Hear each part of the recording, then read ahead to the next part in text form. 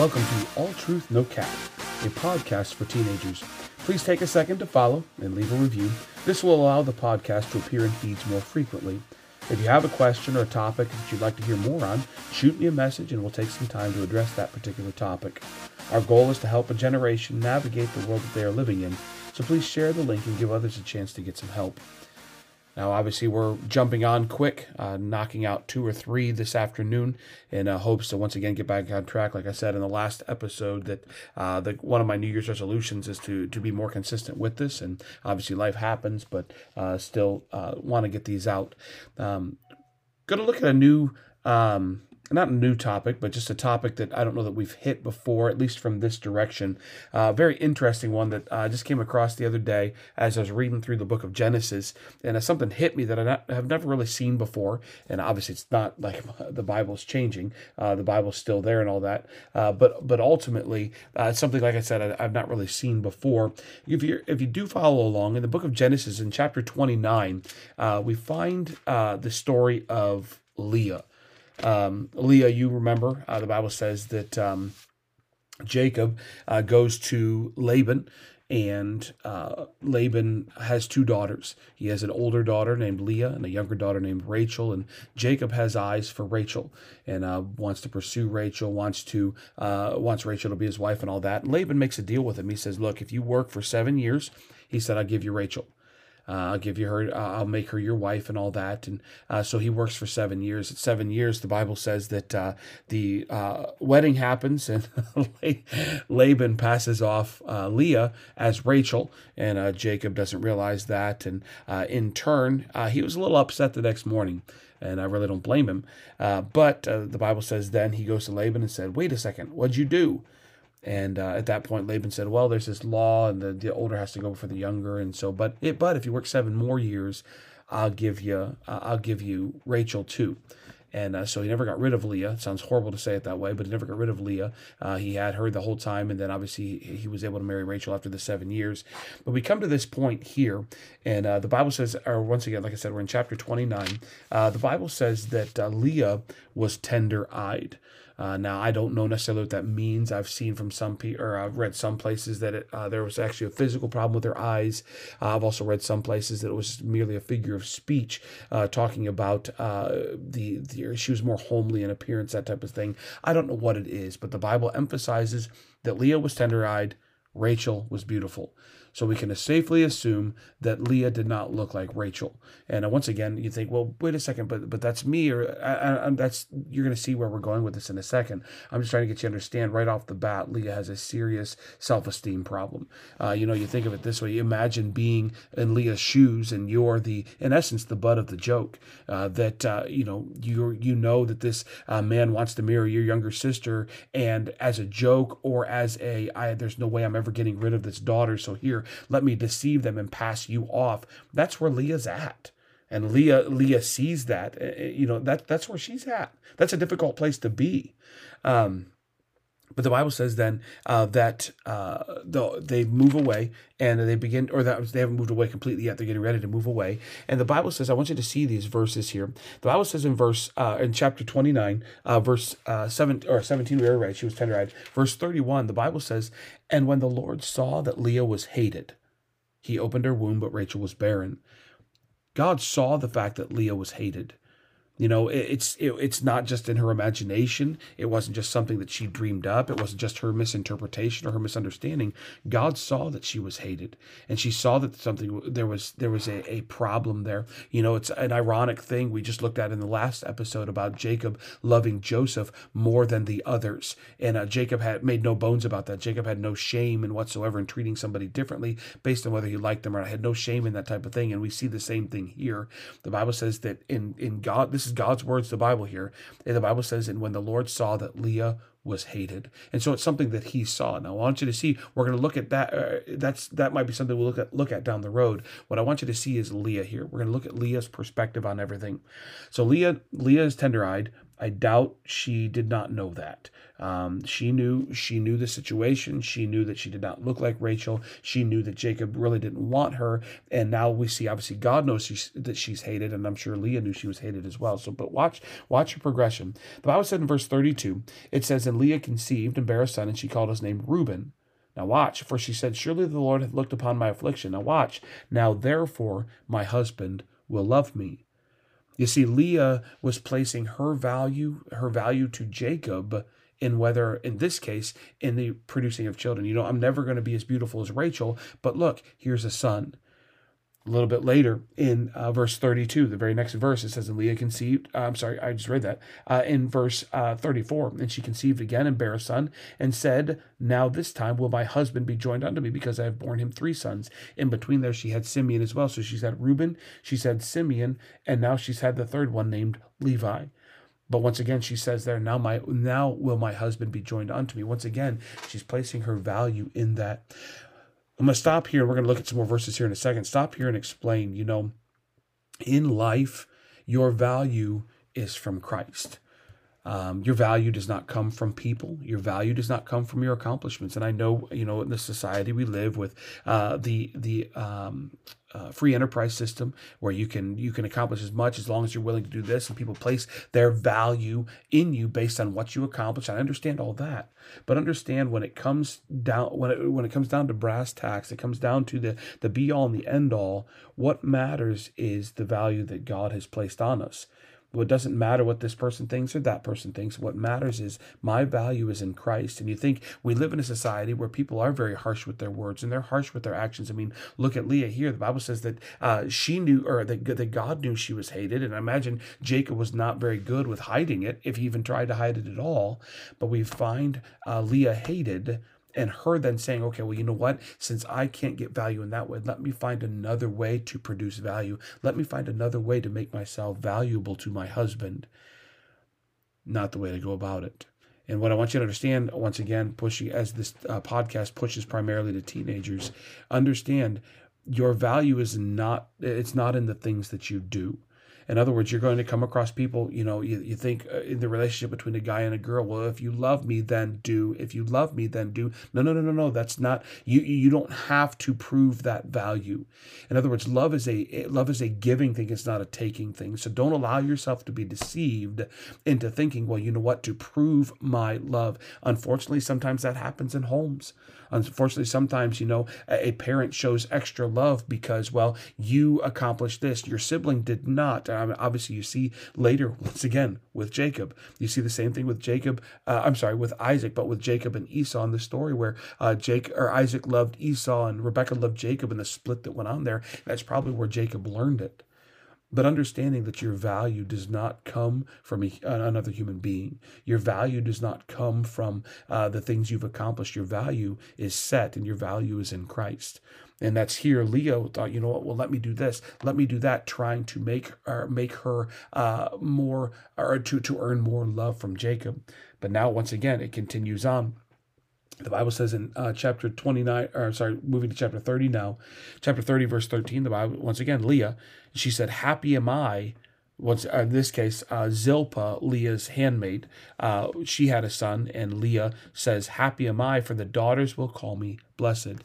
Now you see how the mindset shifts from just having value from Jacob for this or for that. Now the mindset comes of, well, now other people are going to think I'm valuable because I did this. There was a kid when I was in school that would do anything for attention. And I remember my dad sitting me down and saying, Ben, look, number one, don't do stupid things. But number two, if you find a group of friends where you constantly have to perform, you constantly have to do this, to do that, to maintain the friendship, that's not a friendship that you want to be a part of.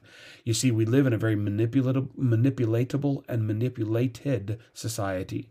A society that says, well, if you do, then I'll counter. If you don't, then I'll counter. And we go back and forth, and it's everybody just trying to give themselves some value to make themselves feel that they're worth something. That's where the idea of, that corporate ladder of me trying to outdo this person or that person. Why? Because I'm trying to get I'm trying to surpass that person, to try to make sure that I have more value. And ultimately, when it comes to who you are as a person, your value is in Christ. As a Christian teenager, your value is in Him. He loves you no matter what. We live in a society of conditional love. And what that love may fluctuate, it may change, but God's love for us never changes. The Bible says that He loves us the same today as He did before we were ever even born. And He loves you the same as He loves your mom and your dad or your pastor or your neighbor. He loves you just as much as them. That doesn't change. It doesn't get bigger, it doesn't get smaller. He loves you the same. And like I said, sometimes it's difficult because we only know human love. We're human beings. But we have to understand, sometimes what we do then is we transfer that same mindset. Well, this human being failed me and they don't love me because of this, and I have to perform. And that's where you get the idea of what they call performance-based Christianity. You see, I do things not to gain love from Christ. I do things because He loved me. In other words, His love, the Bible says that the love of Christ constraineth us to do something. Brother Caleb Terry talked about that on Wednesday night. You know, we don't go soul winning to earn Christ's love. We go soul winning because He loved us. In other words, He loved us enough to die for us. Why wouldn't I then go out and do this or do that? And so you see the difference in the mindset. But once again, now we see Leah here trying to earn love or earn respect in Jacob's eyes. Now we see her here with the other women, or the women matriarchs of the family. She's trying to earn that as well by, in this case, having children. Another one, the last one we're going to look at in this chapter here in verse 20, the Bible says, "And Leah said, God hath endued me with a good dowry. Now," she's had 6 kids, 6 sons. "God hath endued me with a good dowry. Now will my husband dwell with me, because I have borne him 6 sons." In other words, she was doing all she could to earn Jacob's love. But you have to understand, in life, number one, you don't have to earn God's love. God loves you no matter what. Now, the Bible does say, "Whom the Lord loveth, He chasteneth." If God comes after you, it's not because He hates you. It's because He does love you. He comes after you and sometimes has to chasten us. Sometimes has to smack us back into line to get us to where we're supposed to be. But He does that because He loves us. And we see here with Leah, the Bible says that she says, "Now, finally, my husband will dwell with me, because I have borne him 6 sons. I've gone through the pain of childbirth 6 times. Now maybe he'll love me."